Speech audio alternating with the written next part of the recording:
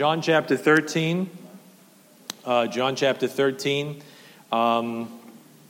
I am going to make a confession. I watch way too much college basketball. All right, definitely, and it's almost March, so you know what's about to happen. All right, but anyway, and there is a sponsor for college basketball. So you watch their commercial over and over and over again, Capital One, right? And the Capital One credit card has a pretty memorable and pretty simple slogan. What's in your wallet? Right? Samuel Jackson saying it, or Jennifer Garner saying it, or whoever else is saying it. What's in your wallet? And the implication is, if there's anything else in your wallet other than a Capital One credit card, well, you're making a big mistake. Because if you let anything else into your wallet other than a Capital One credit card, you won't be able to do what you want to do. You won't have the power and the freedom, to do whatever you want to do. Well, keep that thought in mind, what's in your wallet, because it keeps you from doing what you want to do, as you look at John chapter 13. Because in John chapter 13, it's a chapter about disciples. It's not aimed to the masses. It's aimed to the disciples in the upper room. And in this chapter about disciples, I want to tell you today, the message is going to be pretty simple. Not what's in your wallet, but what's in your heart. What's in your heart? Look at verse number 2, because right there we don't get past 2 verses and we are confronted with a supposed disciple who has a heart problem. John 13:2, it says, "And supper being ended, the devil having now put into the heart of Judas Iscariot, Simon's son, to betray him." There was something in Judas's heart that wasn't supposed to be there. And because something was wrong in Judas's heart, if you look at verse 27, you see what he ends up doing. It says, "And after the sop, Satan entered into him." If you start with the wrong heart, you end up doing the wrong thing. He starts in verse 2 with Satan just able to put something in his heart, and it ends up with Satan being able to put himself in his very body and do things no disciple should ever want to do, betray the Lord Jesus Christ. And you might say, well, that's deep, well, that's wild. I know there's a lot of stuff about Judas, and I'm not going to get into all that wild stuff, maybe for another time, but I want to look at it practically today, because the Lord left this satanic implant in the disciples' midst to wake you up, saints, and to warn you that if it happened then, it could happen now. If it happened to him, it could happen to you. And if you want to be the disciple you're supposed to be, the question today is pretty simple. What's in your heart? What's in your heart? What's in your heart? Let's pray. Lord, we love you today. We thank you today, Father. We just pray, Lord, you to allow us, Lord, to see some things, and you search our heart, give us understanding. And if there's something there, Father, that shouldn't be there, help us to repent of it, get it out of there, Father, before it does any more damage. In Jesus' name we pray. Amen. Now, I want you to turn in your Bibles in the Old Testament to the book of Ezekiel. Not Ezekiel. That's like if you live in Alabama. Ezekiel, all right? Ezekiel. No, Ezekiel. Ezekiel 28. Ezekiel 28. And I'm going to talk about a couple of object lessons the Lord left us. I'm going to talk about Lucifer. I'm going to talk about Judas. And then I'm going to talk about you. We're going to start with Lucifer. And Lucifer was a servant of God. And I want to say this. Number one, the devil lost everything because he had the wrong thing in his heart. Because he had the wrong thing in his heart. Look at Ezekiel 28. Before he became the adversary, we call him the serpent, the dragon, the adversary, Satan, the devil, and all those words are very negative. But before he became the adversary, the devil was called Lucifer, right? Lucifer means light bearer. In Ezekiel 28, you get a description of this being before his fall necessarily. And it says in 28:13, the Lord is speaking to him and he says, "Thou hast been in Eden, the garden of God. Every precious stone was thy covering. the sardius, topaz, and the diamond, the beryl, the onyx, and the jasper, the sapphire, the emerald, and the carbuncle, and gold. So this being is covered in these precious stones. And if you held a diamond out to the light, it sparkles. And Lucifer's body was literally covered over with these precious stones, so that his body actually emanated light. He shined. That's what Lucifer means, shining. You know what he bore? He bore the light of God. He reflected the light of God. The light of God passed through this magnificent being and just emanated out there in the heavenlies. I don't know if you could picture it. The closest I can get is just looking at a jewel sparkle in the sunshine. And Lucifer must have just sparkled in the light of God. And the Bible says in 1 John chapter 1, verse 5, God is light. Right? God is the one that's that light that was reflected through Lucifer. Lucifer was just an angel or an appearance of that light. He wasn't the light himself. He was just an appearance of the light of God, just shining and flowing through him. And if you look at verse number 13 again, Lucifer, I think of it this way. Lucifer must have stood as some kind of mediator to kind of manifest God's light to that heavenly host, right? They saw Lucifer just beaming and shining with that light of God that just dazzled and danced in the splendor of his body as God just passed through him and that light. Can you picture it? What an amazing being. Look at verse number 13 again. It says, after that, it says, the workmanship of thy tabrets and of thy pipes was prepared in thee in the day that thou was created. Lucifer wasn't just a light bearer. Lucifer was a musician. It says right there, he has pipes or had pipes and tabrets. These are musical instruments actually built into his body. Wow. I mean, the Bible says in the book of Job that way long ago, the morning stars sang together. Those angels up there would sing. Who was their song leader? Who was their worship leader? Who conducted that heavenly host? I think Lucifer must, and I'm speculating a little bit, but I think it's safe ground to speculate. Lucifer must have looked out at that heavenly host and led the worship, led those morning stars, led those angels as they sang like we sang this morning with 20,000 part harmony. Holy, holy, holy. I know the cherubim are connected to worship because the cherubim are around the throne, Revelation 4, saying what we said this morning. Holy, holy, holy is the Lord God Almighty. So Lucifer's connected to worship. You see why we're so careful about our music here? Because that Lucifer's got his hands in music. Music's a powerful thing. Make you do things. Make you feel things. Make you kind of like just move certain ways that you wouldn't do just sitting here. So we're very careful about our music. But I just want you to see that before his fall, Lucifer had a glorious, exalted position. Worship leader. Light bearer. He was God's servant. Amen? In fact, in the book of Job, chapter 41, the Lord is talking about the devil, and he says, wilt thou take him for a servant forever?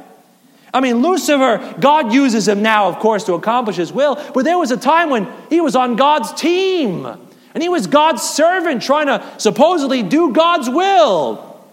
And here it comes, ready? But this servant of God lost it all because Lucifer had the wrong thing in his heart. I'll show it to you. Go to the book of Isaiah. Let me get you turning now. We're going to go to Isaiah and then back to Ezekiel. Isaiah is a few books to the left. Isaiah chapter 14. Isaiah chapter 14, take it for verse 11. Isaiah 14, verse 11. This is talking about the millennium, right? This is talking about when Lucifer is going to get dumped into the pit.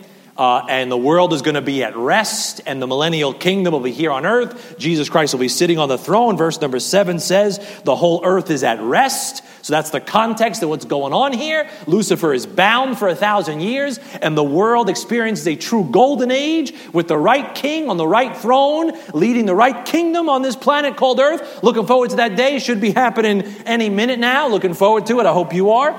And the Bible says right there in Isaiah chapter 14, verse 11, God is again speaking to Lucifer, and he says, thy pomp, that's his splendor. That's his magnificence. That's like his brightness. All that luster that we saw he had back there. He says, thy pomp is brought down to the grave. And the noise of thy viols, those musical instruments that you used to conduct the heavenly worship with, he says, are gone, right? He says, the noise of thy viols, the worm is spread under thee, and the worms cover thee, because he's down there in the pit. How art thou fallen from heaven, O Lucifer? A King James Bible names him and says Lucifer. If you got a different version, it says morning star. If it says morning star, you got a Bible that just called Jesus and Lucifer the same thing. Because Jesus is the morning star, Revelation 22:16. And I wonder who would like to imitate the morning star. I wonder who would like to steal that title from your beloved Lord Jesus Christ. So keep going with me. How art thou fallen from heaven, O Lucifer, son of the morning? That's God just looking at how far this great creature had fallen. He had been up there, the second in command, probably right next to God himself, and God just steps back and says, now you're just faces in the pit. Look how far you fell. He says, how art thou fallen from heaven, O Lucifer, son of the morning? How art thou cut down to the ground, which didst weaken the nations? Verse 13. For thou hast said in thine heart, I will ascend into heaven. I will exalt my throne above the stars of God. I will sit also upon the mount of the congregation in the sides of the north. I will ascend above the heights of the clouds. Here it comes. I will be like the Most High. Yet thou shalt be brought down to hell, to the sides of the pit. You know, people speculate about what did Lucifer actually do in the beginning. Did he lead a rebellion? Did he get these angels to follow him? A lot of that stuff is speculation. We don't know for sure exactly what he did. But before Lucifer might have led any rebellion, can you look at verse 13? God puts his finger on the reason why God had to cast him out. It wasn't the rebellion he was going to lead. It wasn't because he had a bad look on his face. God saw something in Lucifer's heart.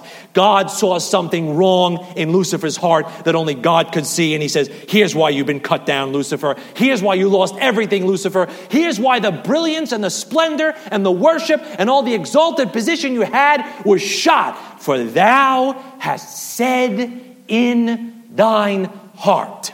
God's like, nobody could hear it, but I heard it.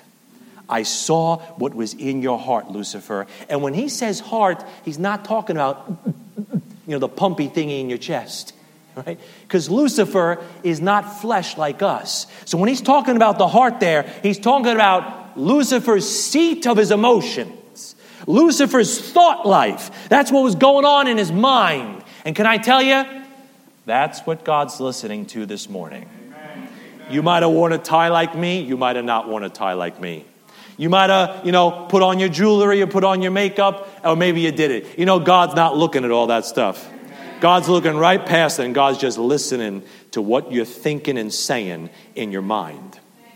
The Bible says in 1 Samuel chapter 16, he says, the Lord looketh on the heart. That's where he's always looking. From Genesis to Revelation, that's where he's always looking today. Not your bank account, not your smile, not what's on the outside that might appear beautiful, but what's inwardly there. God's looking for some inward truth to be whispered inside your ears, some inward truth to be muttered inside your heart. In fact, in Psalm chapter 15, the Bible says, the Lord wants a man that speaketh the truth in his heart. He says, who's going to dwell in my holy hill? Who's going to abide in my tabernacle? The one that's speaking the truth. You got the truth in your lap. Is any of that running between your ears? What are you thinking about this morning?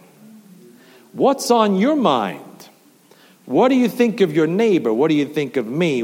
I know we all got cares and burdens. I'm not saying you're not allowed to, it's sinful if your mind wanders. But I mean, what are you saying to yourself? What are you pondering?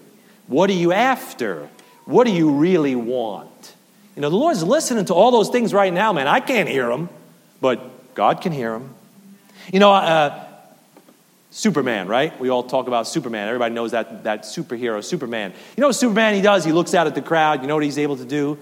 He can see right through everybody, right? He can see past your face, past your eyes. He sees your heart pumping. He sees your bones, right? He sees right through people. And can I tell you, you know what God does when he looks over this congregation right now? He sees right through everybody. He sees through my rhetoric. He sees through my oratory. He sees through my face. He sees through my smile. He sees through the act you could put on. He sees through all of it, man. And he goes right down to your heart. He says, I know what you're thinking. I know what you're about. I know why you're here. I know what spirit you're of. That should give you pause to tremble. That should make you keep a right heart between him. You know, you could come up to me and you could front with me and try to fake me out, but you can't fake God out. I mean, those Pharisees walked around with their phylacteries jangling and people looking at them, oh, Rabbi, Rabbi. And he would call them, you serpents, you generation of vipers, you whited sepulchres, you're full of dead men's bones. You know why? He would sometimes answer the Pharisees according to what they were thinking.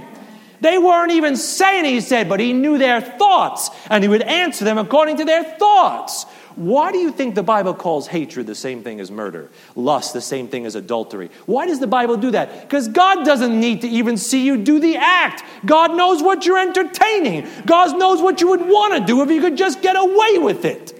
He sees right through us. It's scary. Now go back to Ezekiel 28. And Lucifer's up there and he's got them going, holy, holy, holy. And those morning stars are singing and he's looking at them and they're looking at him and they're looking at, oh, look, holy God. And they're singing it back to Lucifer and he's shining with that light. And I bet somewhere in Lucifer's mind he's thinking, I am pretty beautiful, aren't I? Look what I'm doing.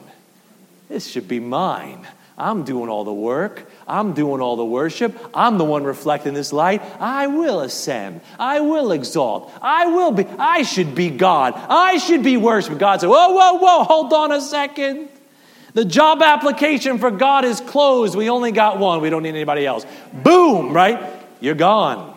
Ezekiel 28, look at verse 14. I'll show you. Ezekiel 28:14. You know I said all that to you right now?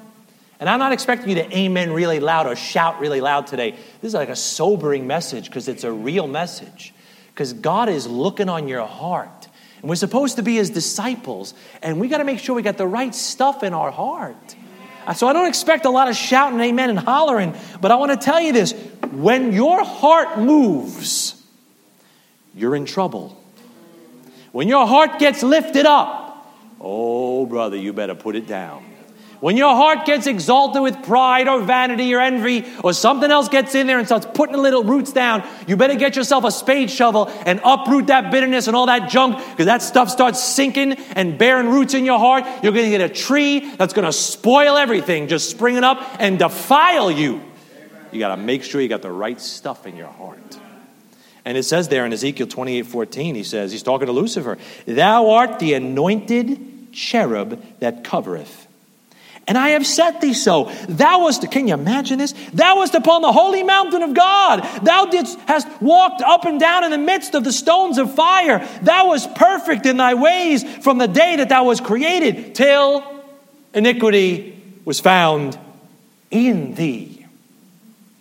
Jump to verse 16. By the multitude of thy merchandise they have filled the midst of thee with violence, and thou hast sinned. Therefore I will cast thee as profane out of the mountain of God. That's that heavenly Zion, that kingdom up there in the sides of the north. And he says, and I will destroy thee, O covering cherub, from the midst of the stones of fire. Here it is, ready? Thine heart was lifted up because of thy beauty. Thou hast corrupted thy wisdom by reason of thy brightness. You thought, this little light of mine, I'm going to let it shine. It isn't your light. It's his light.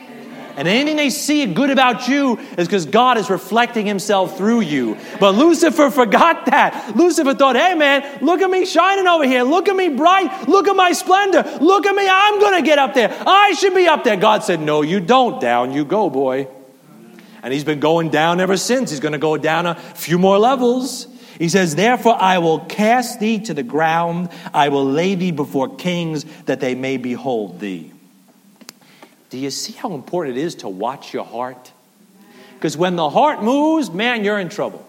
Can I tell you what happens? Because Lucifer's heart got bad, because Lucifer had a bad heart, you know what happens? Number one, he's cast out of heaven positionally in the past, and he goes from being Lucifer, the light bearer, to the devil and Satan. That's number one. Number two, he's going to be cast out bodily in the Great Tribulation and get sent down to earth and become the Antichrist and wreak all kind of devilment down here. That's number two. And then number three, at the end of the millennium, he's going to be cast out eternally at the white throne judgment to burn in the lake of fire. You say, why did all that happen? Cast out positionally, cast out bodily, cast out eternally? Because he had a bad heart. Because he had something in his heart that shouldn't have been there. And God saw it. And God said, that's wickedness. I got to judge you for it. What's in your heart? What's all that beauty and all that privilege lost? Because something wrong was in his heart. Is right, sister. Right? That should make us all pause. Search me, O God. What's in my heart, Lord? Am I doing this for the right reason? Do I got the right heart? What's in your heart? Let's go on to Judas. Go to Matthew chapter 10. That's one illustration. Go to Matthew chapter 10 in the New Testament. Matthew chapter 10. When you find the New Testament, you should find Matthew. Matthew chapter 10. Let me tell you about somebody else who lost everything. Judas Iscariot. Judas Iscariot lost everything because he too had the wrong thing in his heart. Look at Matthew chapter 10. Look at verse number 2. Now the names of the 12, what's the next word? Apostles, thank you. Now the names of the 12 apostles are these. The first, Simon, who is called Peter, we know him, and Andrew his brother, James the son of Zebedee, and John his brother, Philip and Bartholomew, Thomas and Matthew the publican, James the son of Alphaeus, and Lebbaeus, whose surname was Thaddeus, Simon the Canaanite, and Judas Iscariot, who also betrayed him. Can I tell you this? Before the betrayal, Judas Iscariot was called an apostle. A messenger. Somebody God was choosing to send the light. If you look at verse number 5, let me show you what these messengers were supposed to do. Verse number 5, these 12 Jesus sent forth and commanded them, saying, go not into the way of the Gentiles and into any of the Samaritans, city of the Samaritans, enter ye not, but go rather to the lost sheep of the house of Israel, and as ye go, preach, saying, the kingdom of heaven is at hand. So the Lord Jesus Christ sends Judas with the entourage. Why? To bring the light of God's word to Israel. They're light bearers. They're messengers of God. They're supposed to send this message of the kingdom to all of Israel to get them ready for their Messiah. God's word is likened to light throughout the scriptures. Psalm 119, 105, thy word is a lamp unto my feet and a light unto my path. Psalm 119, verse 130, the entrance of thy words giveth light. Isaiah chapter 8, verse 20, to the law and to the testimony, if they speak not according to this word, it is because there is no light in them. 2 Peter chapter 1, verse 19, we have also a more sure word of prophecy as unto a light that shineth in a dark place. Your Bible is a flashlight. Your Bible is a lamp. Your Bible is supposed to light your way. And when you take that word to the mission, to the nursing home, to the family lunch, to the street corner, you know what you're doing? You're a light bearer. And Judas was supposed to be a light bearer again. Not bearing maybe physical light, but spiritual light. The message of God that was supposed to be spread throughout Israel.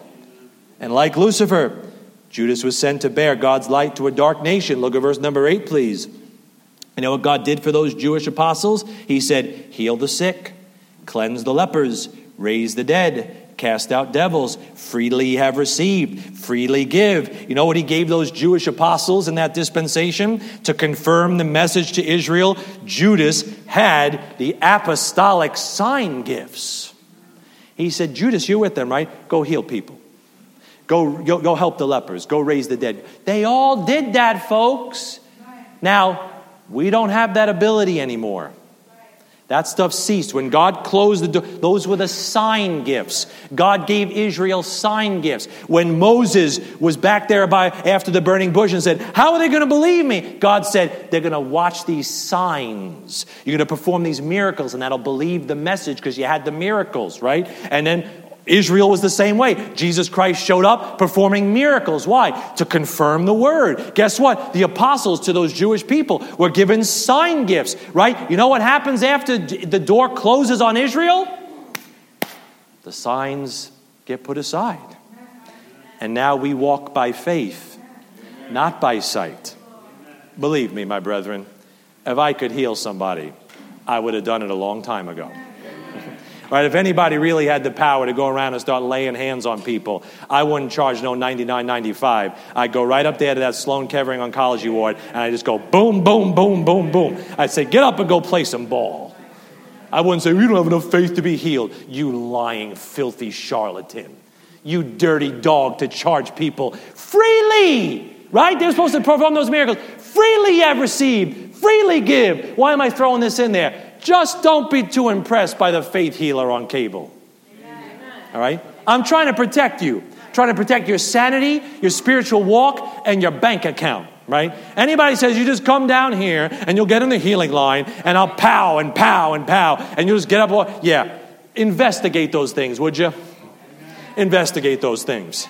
They screen you. They do all kinds of things to make sure what you see up there looks legit. Just throwing that in for you. That was free. But Lucifer's got those powers, man. In fact, in the Great Tribulation, it says that the son of perdition, who's the Antichrist, comes with all power and signs and lying wonders.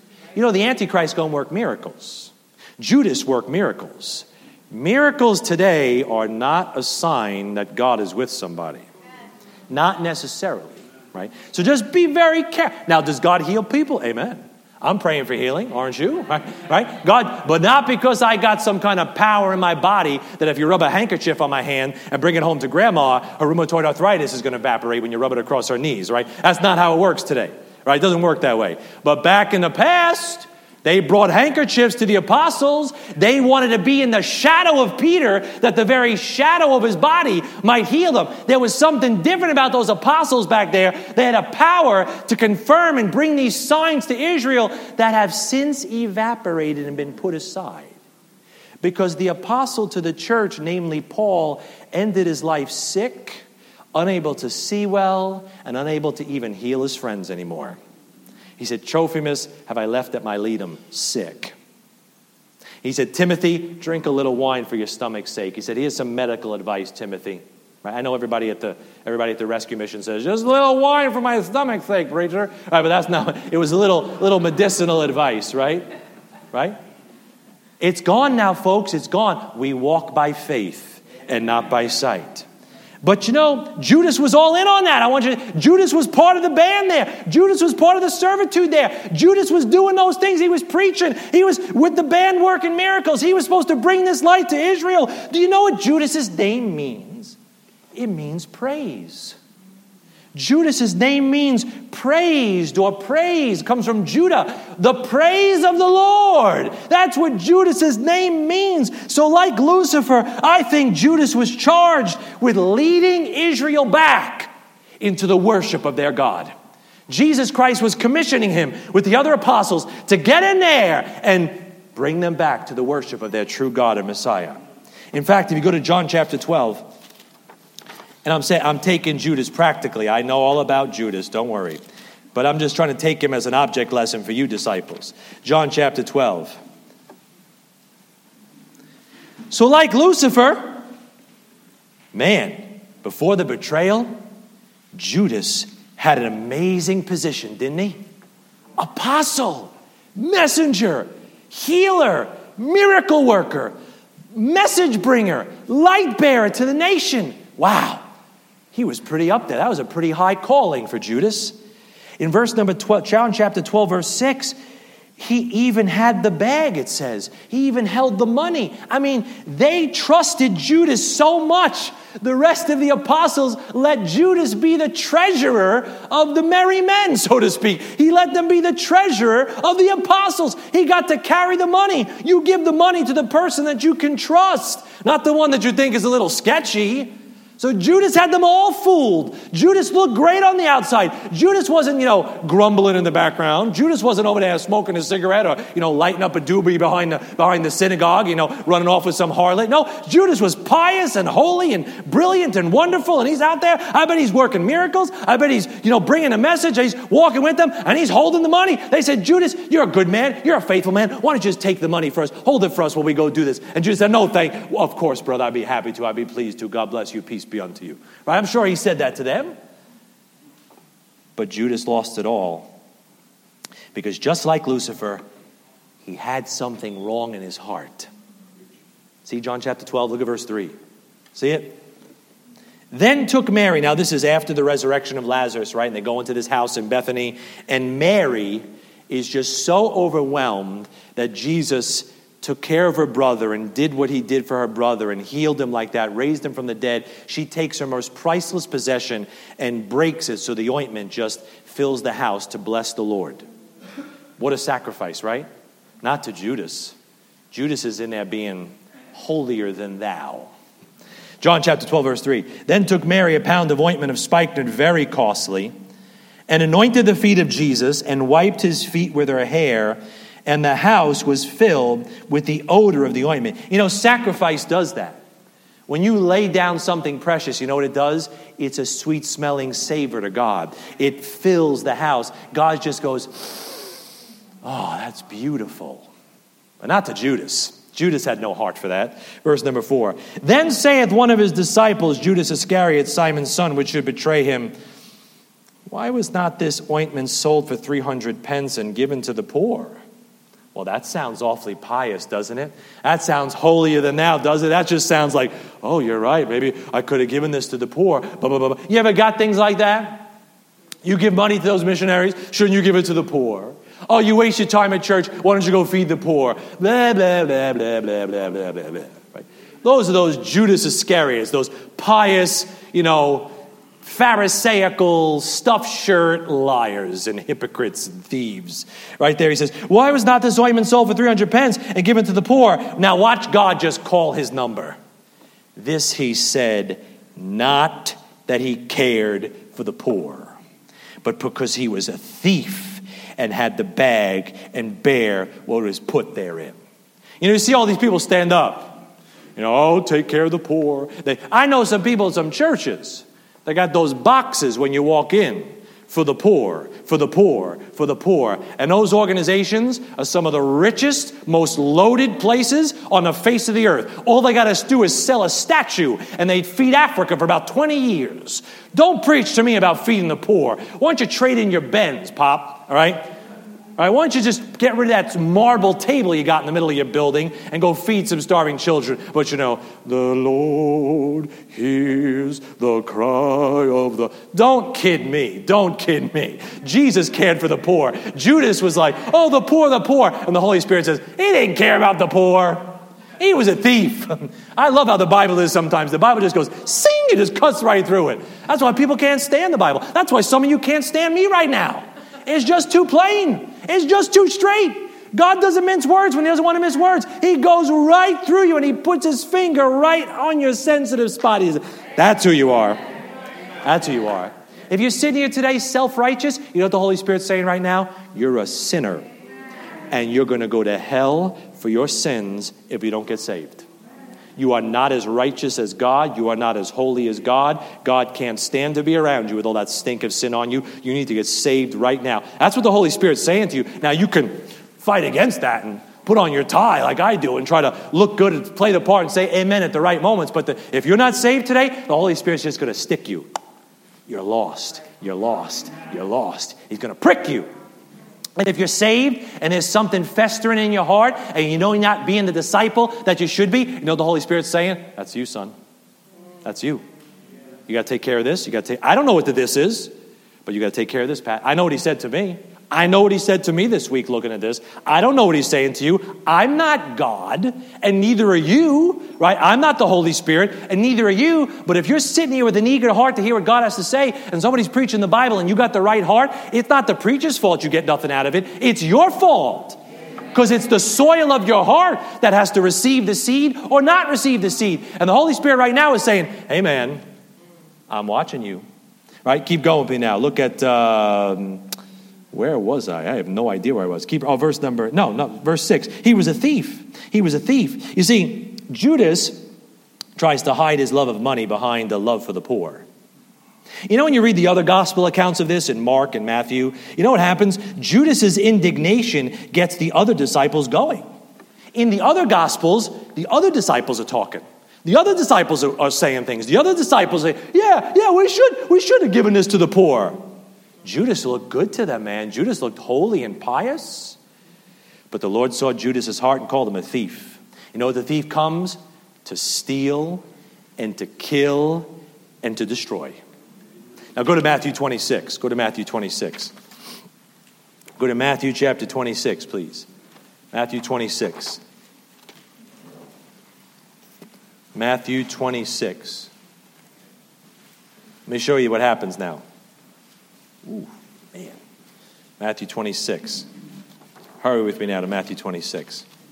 Matthew 26, verse 6. The Bible says right there, now when Jesus was in Bethany in the house of Simon the leper, there came unto him a woman having an alabaster box of very precious ointment and poured it on his head as he sat at meat. But when his disciples, plural, saw it, they had indignation, saying, to what purpose is this waste?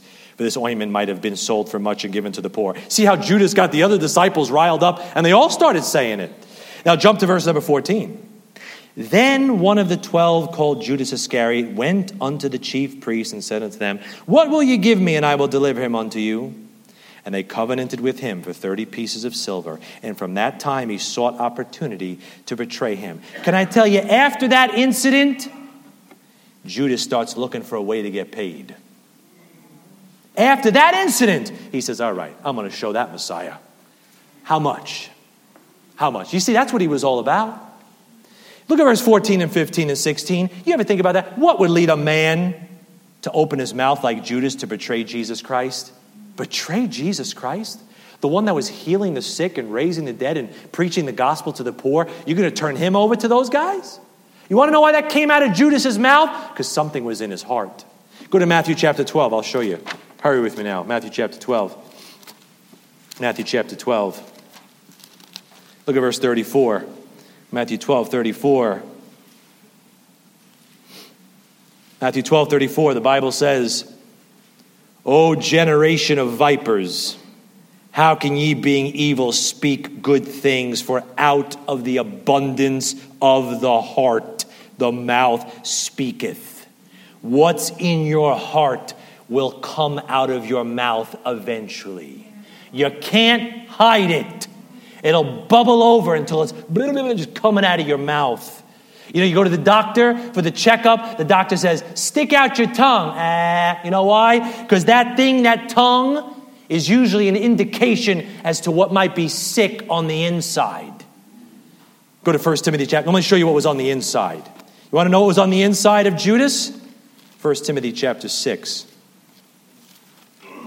They say, stick out your tongue. In Chinese medicine, they diagnose some ailments based on different areas of the tongue and what they look like. Because what's coming out of your mouth says a lot about what's in your heart. Amen, amen, amen. Tried to do that so I didn't spit on anybody. 1 Timothy chapter 6, verse number 9. You know what was in his heart? But they that will be rich fall into temptation and a snare, and into many foolish and hurtful lusts, which drown men in destruction and perdition. For the love of money is the root, I hope your Bible says that, the root of all evil, not all kinds of evil, of all evil. which while some coveted after, they have erred from the faith and pierced themselves through with many sorrows. The love of money, look at verse 9, is connected to perdition, destruction, total loss, utter ruin. You know, in John chapter 17, Jesus Christ calls Judas the son of perdition. Judas had a love of money. You know, in John chapter 12, we just read it, Judas had the bag and bare what was put therein. He held the money, because you hold on what's precious to you. In John chapter 13, when he goes out to betray Christ, the disciples thought that Judas left to go buy something because he handled the money. And in Matthew 26, we saw Judas agreed to betray Jesus for 30 pieces of silver. Make no mistake, that Antichrist, he's connected to the money. He's connected to the money, and he's going to set up a system where people can't buy or sell. Watch the money. And if money makes the world go round, the God of this world fills people's hearts with a love of money. It's connected to all evil. The love of money is the root of all evil. How many professing disciples betray their calling to chase a filthy buck? Miss church like it's nothing. Miss this, forget the Bible, just throw it aside like it's nothing. Oh, I got to do this. I got to make that money. And I got to make that money too. I work a couple of jobs. I get it. You got to do things, but man, the devil can put some stuff in your heart sometimes, can't he? What you're willing to trade because, I got to make that money. I got to make that money, not so that you just get by. No, that you keep up a level of life that you want, that looks good with your neighbors. How many hearts hear God's word and get choked, according to Jesus Christ, by the deceitfulness of riches? Now, doctrinally, for all the Bible scholars in the room, I know Judas was a devil. John chapter 6 says that.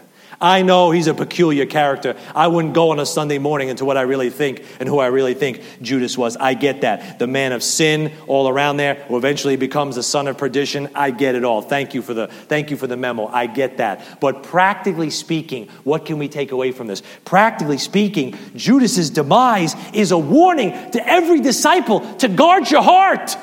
Because if the wrong thing pops up in your heart, you may end up going out and doing the wrong thing. So what's in your heart? Do you love money, mammon stuff so much that you sell out the Savior?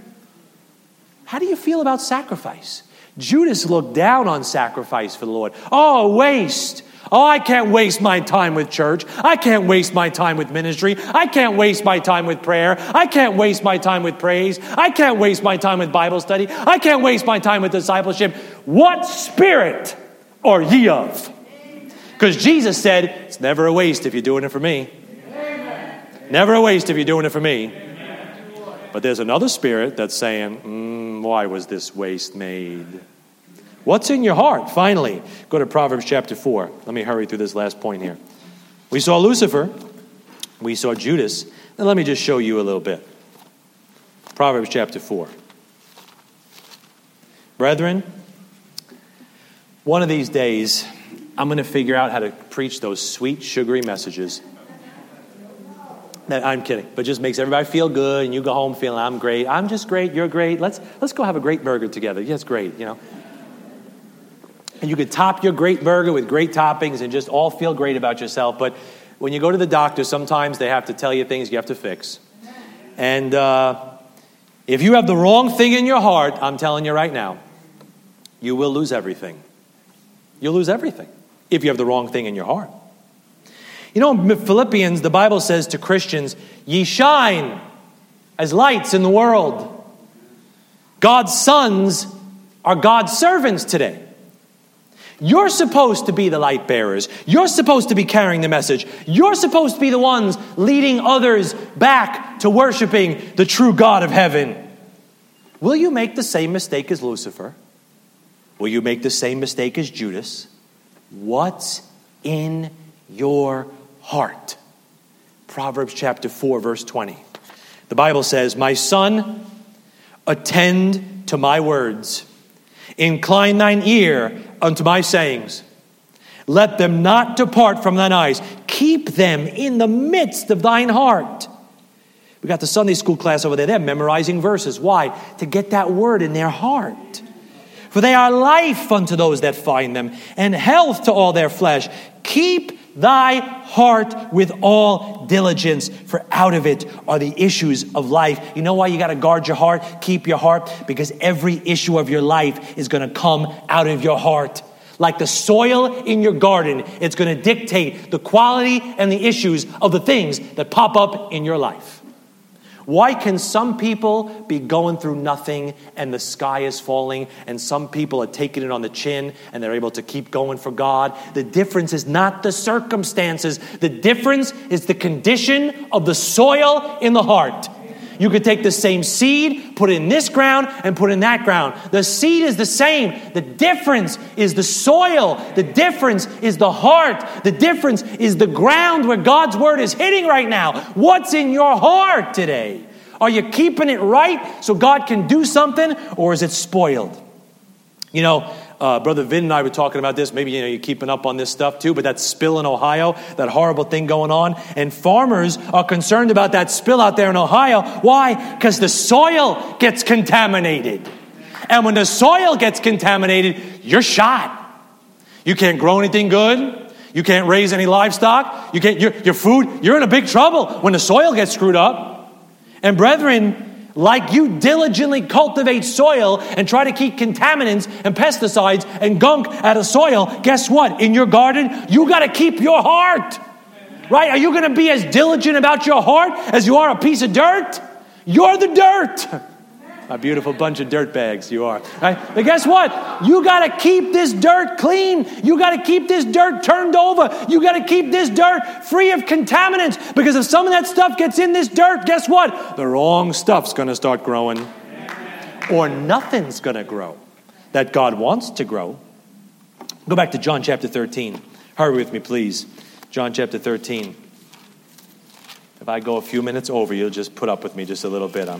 John chapter 13. Listen, the first man, Adam, was given a command to what? Keep the garden. This is what you got to do, Adam. Keep the garden. Keep the garden. Protect it. Keep the garden. You know what happened to the first man? The first man failed. He let the devil put a thought in there. You know what happened? Damnation. Damnation of the human race. Look at John chapter 13, verse 2. It says, and supper being ended, the devil having now put into the heart of Judas Iscariot, Simon's son, to betray him. The devil was able to put the wrong thing in Judas's heart. That's what he's aiming for, by the way. He's after your heart. Because God wants your heart, and he wants what God wants. So you know what he's going after? He's trying to put something in your heart, sow something in your heart to contaminate you, spoil you, ruin you for God.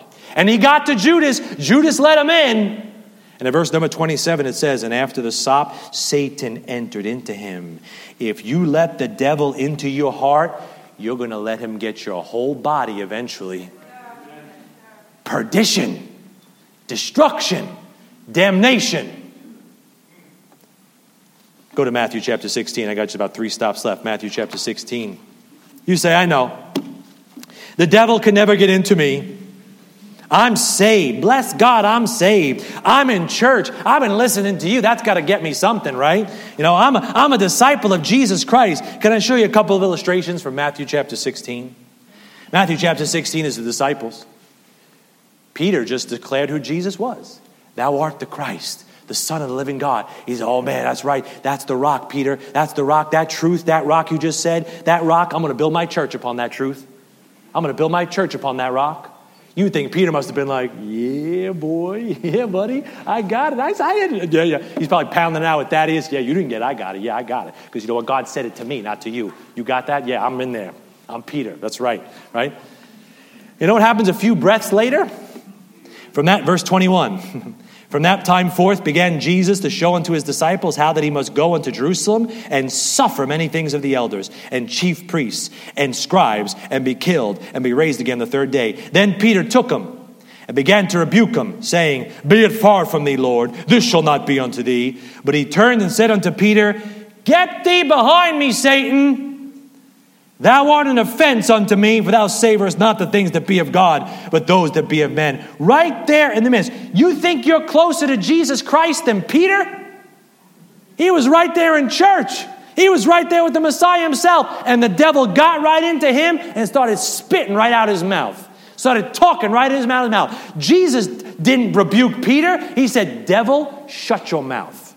He was talking right through Peter. The supposed rock? Are you kidding me? That's a pretty shaky rock. If in one breath he's talking like the devil, and then the next breath he's talking like God. The rock is not Peter. The rock is Christ. The truth that Peter said is the rock. And Peter's there. You know why? Because that spirit doesn't like sacrifice. Jesus is talking about laying his life down. The disciples were called to lay their life down. And that spirit gets all up in Peter and says, I'm not laying my life down. I'm bringing in the kingdom. We're going to reign as kings, man. We're going to run this thing. And he starts talking. That's not going to happen to you, Jesus. Be it far from thee. Why was not this ointment sold to the poor, right? Just this pious talk. They'll never lay a hand. Though all men should die with you, Jesus. I will die with you, blah, blah, blah. And the devil's talking right out of him. And he says, Get thee behind me, Satan.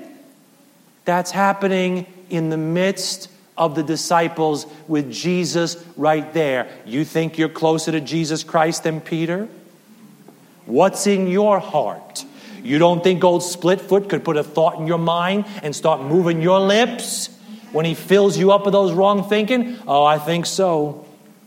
Go to Acts chapter 5. Let me show you another one like that. Acts chapter 5. You got to guard that heart, man. You got to keep that heart. You got to pull those weeds out. As soon as the Holy Spirit shows you one, pull that sucker out. Make it right with God. Acts chapter 5. Acts chapter 5, verse number 1.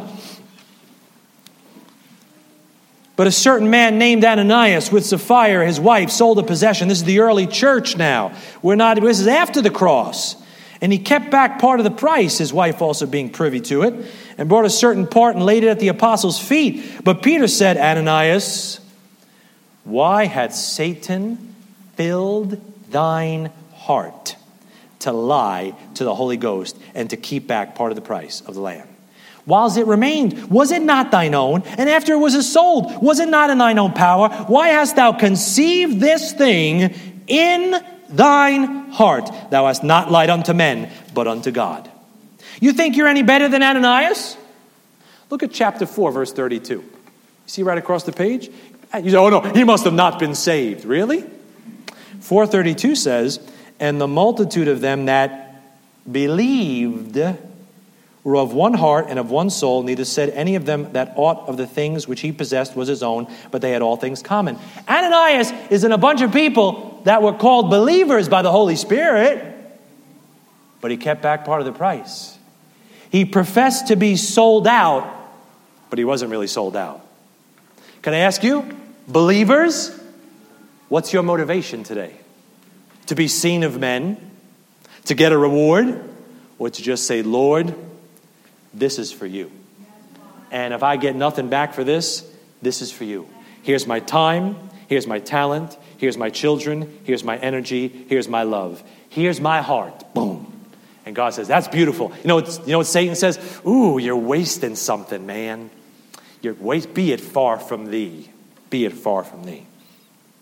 Both Peter and Ananias were disciples. Both were serving God, so-called, and both let something wrong into their heart. You know what happens to Ananias, verse 5. And Ananias, hearing these words, fell down and gave up the ghost. And great fear came on all them that heard these things. Now, Ananias drops dead. Now, thankfully, the Lord doesn't kill every Ananias today. Or the church would be pretty empty. We wouldn't need a building, we need a broom closet. Right? If God started, but he did it in the early church. The Lord did it in the early church to teach the church a lesson about the heart of a disciple. He was establishing a precedent. I'm really concerned about your heart, and the heart of a disciple has to be sold out. The heart of a disciple is supposed to be loving sacrifice and laying things down for God in spirit and in truth. Ephesians chapter 4. Ephesians chapter 4. Almost there, folks. Endure unto the end. You'll be saved. I know you might feel helpless. But can I tell you something? You don't have to let the devil into your heart. You don't have to let the devil into your heart. The devil is not a case of fleas that's just flying around somewhere. And if he jumps on you, I'll have to wash the sheets. No. The devil only gets in if you let him in. Ephesians 4:27 is talking to Christians and he says, neither give place to the devil. He's saying, if you're saved, say amen just one time. One more time like you mean it. Amen. If you're saved, you don't have to give the devil any room. You don't have to give him place in your heart. You could keep that soil clean and clear with the Word of God, the fellowship of the saints, prayer, and all the tools that God gave us. If you keep your heart right, the devil has no room to enter in. But if there's some envy, there's some bitterness, there's some pride, there's some anger, you give the devil an inch and he'll take the ruler. But you have the power now to not give him any place. If you're saved, he doesn't have to get in there and ruin your service and ruin your walk. The choice is yours. Go to 1 Corinthians chapter 3. You know why I'm making such a big a deal about your heart? Because, brethren, when this thing all ends, I hope sooner than later. Amen? Anybody hope sooner than later? Man, if at 3 o'clock today the Lord said, all right, that's it. He can mess up all our charts. Some people say he's coming in the spring. Some people say he's coming in the fall. If he came in the middle of February, I'd be like, that's okay by me. I'd be more than happy to have gotten the whole thing wrong. Oh, that's how it was supposed to be drawn? Okay. Larkin got it wrong. Darby got it wrong. Ruckman got it wrong. That's fine with me. I don't care if you... Just, even so, come. Come. Right? But when he comes, we got a little judgment seat of Christ ahead of us. And at that judgment seat, it ain't going to be you throwing your money in. 1 Corinthians 3:11 says, for other foundation can no man lay than that is laid, which is Jesus Christ. Jesus Christ is the foundation. He's the rock, right? Are you saved? One more amen. Okay, then you're on the rock. Now you could build something for him. And he says in verse 12, now if any man build upon this foundation, gold, silver, precious stones, wood, hay, stubble, every man's work shall be made manifest. For the day shall declare it, because it shall be revealed by fire, and the fire shall try every man's work of what sort it is. You see, at that judgment seat of Christ, Jesus is going to take all his servants, all of us, all of his sons, and he's going to reward us. And at that judgment seat of Christ, the Lord is looking at the sort of your service, the spirit of your service, the heart of why you did what you did with the salvation that I gave you.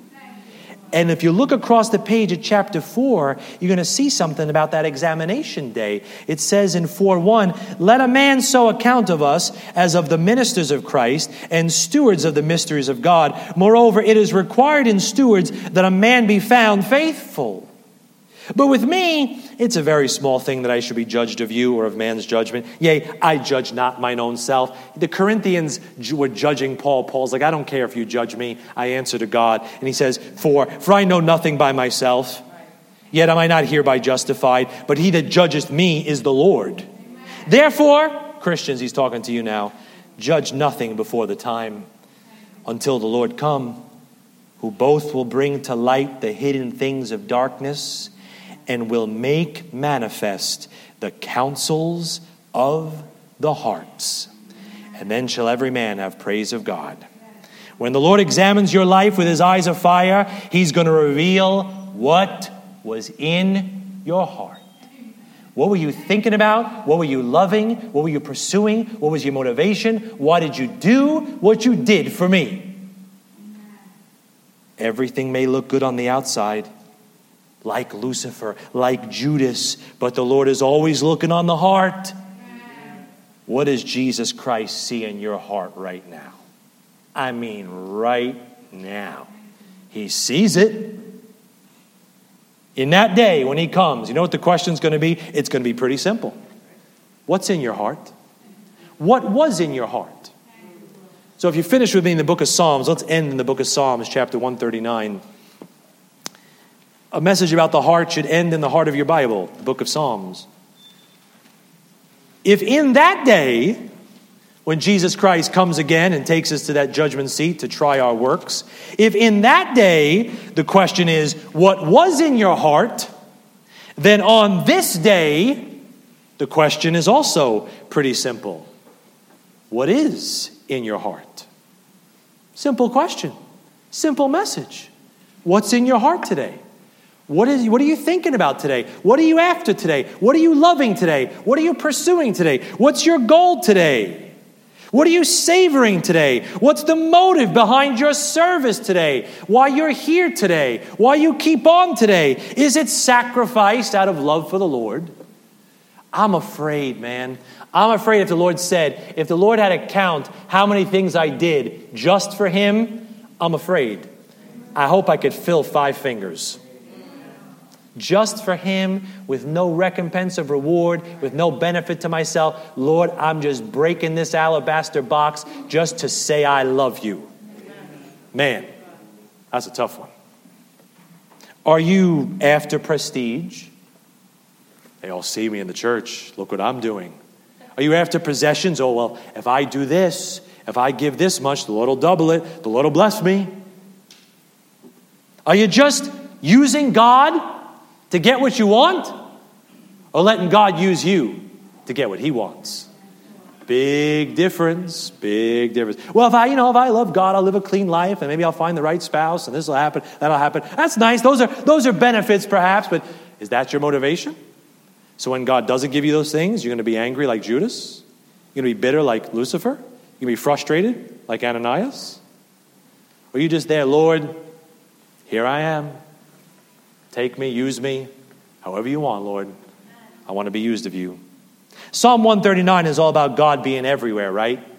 His omnipresence, His omniscience, His omniscience, sorry, I can't talk today. His omnipotence, His power. It's all in Psalm 139. You believe God is everywhere? Say amen. Amen. You believe God knows everything? Say amen. Amen. You believe God is all powerful? Say amen. Amen. Well, then you should have the same conclusion that David had.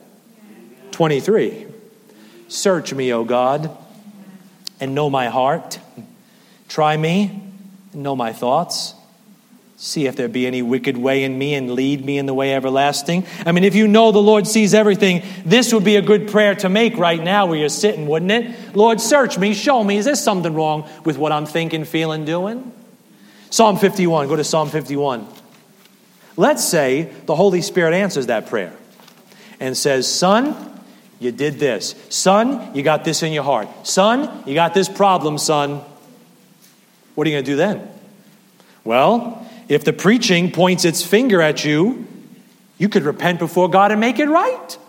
Search me, O God. The Lord says, okay, you got a pride problem. You got an anger problem.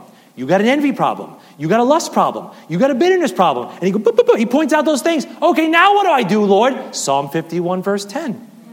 Create in me a clean heart, O God, and renew a right spirit within me. Hey, if God points the finger, right here, Lord, help me. I repent of that, Lord. I'm sorry for that. I didn't see that, Lord. It was on my 6. It was in my blind spot, Father. I was motoring along. I didn't see it. Lord, forgive me. Cleanse me. Help me to repent of that. Help me to get victory of that. Help my heart to be just full of you and not of myself. You know why I'm pushing you on the heart? Because you'll never have the power to be who God wants you to be if the wrong thing is in your heart. Just like you might have the wrong thing in your wallet, doesn't give you the power to do the things you want to do. If the wrong thing is in your heart, it's going to be like a dead weight across your ankles. You're never going to go on for God like you should be because this thing in your heart is constantly propping up and popping up and dragging you down. Psalm 19 is where we'll end, right here. We're going to stand in prayer in just a moment. We'll read this verse and then we'll pray.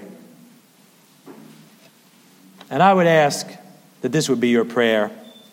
That if you're saved today, you'd ask the Lord to make your heart be acceptable in His sight so that your service will be pleasing unto Him. Because that's really what He's looking at. He's looking at your heart. Psalm 19, verse 12. Who can understand His errors? Cleanse thou me from secret faults. Keep back thy servant also from presumptuous sins. Let them not have dominion over me. Then shall I be upright and I shall be innocent from the great transgression. Here it is, ready? Let this be your prayer today. Let the words of my mouth and the meditation of my heart be acceptable in thy sight, O Lord, my strength and my Redeemer. Amen. Let's stand together. Let's pray together. Let's stand together.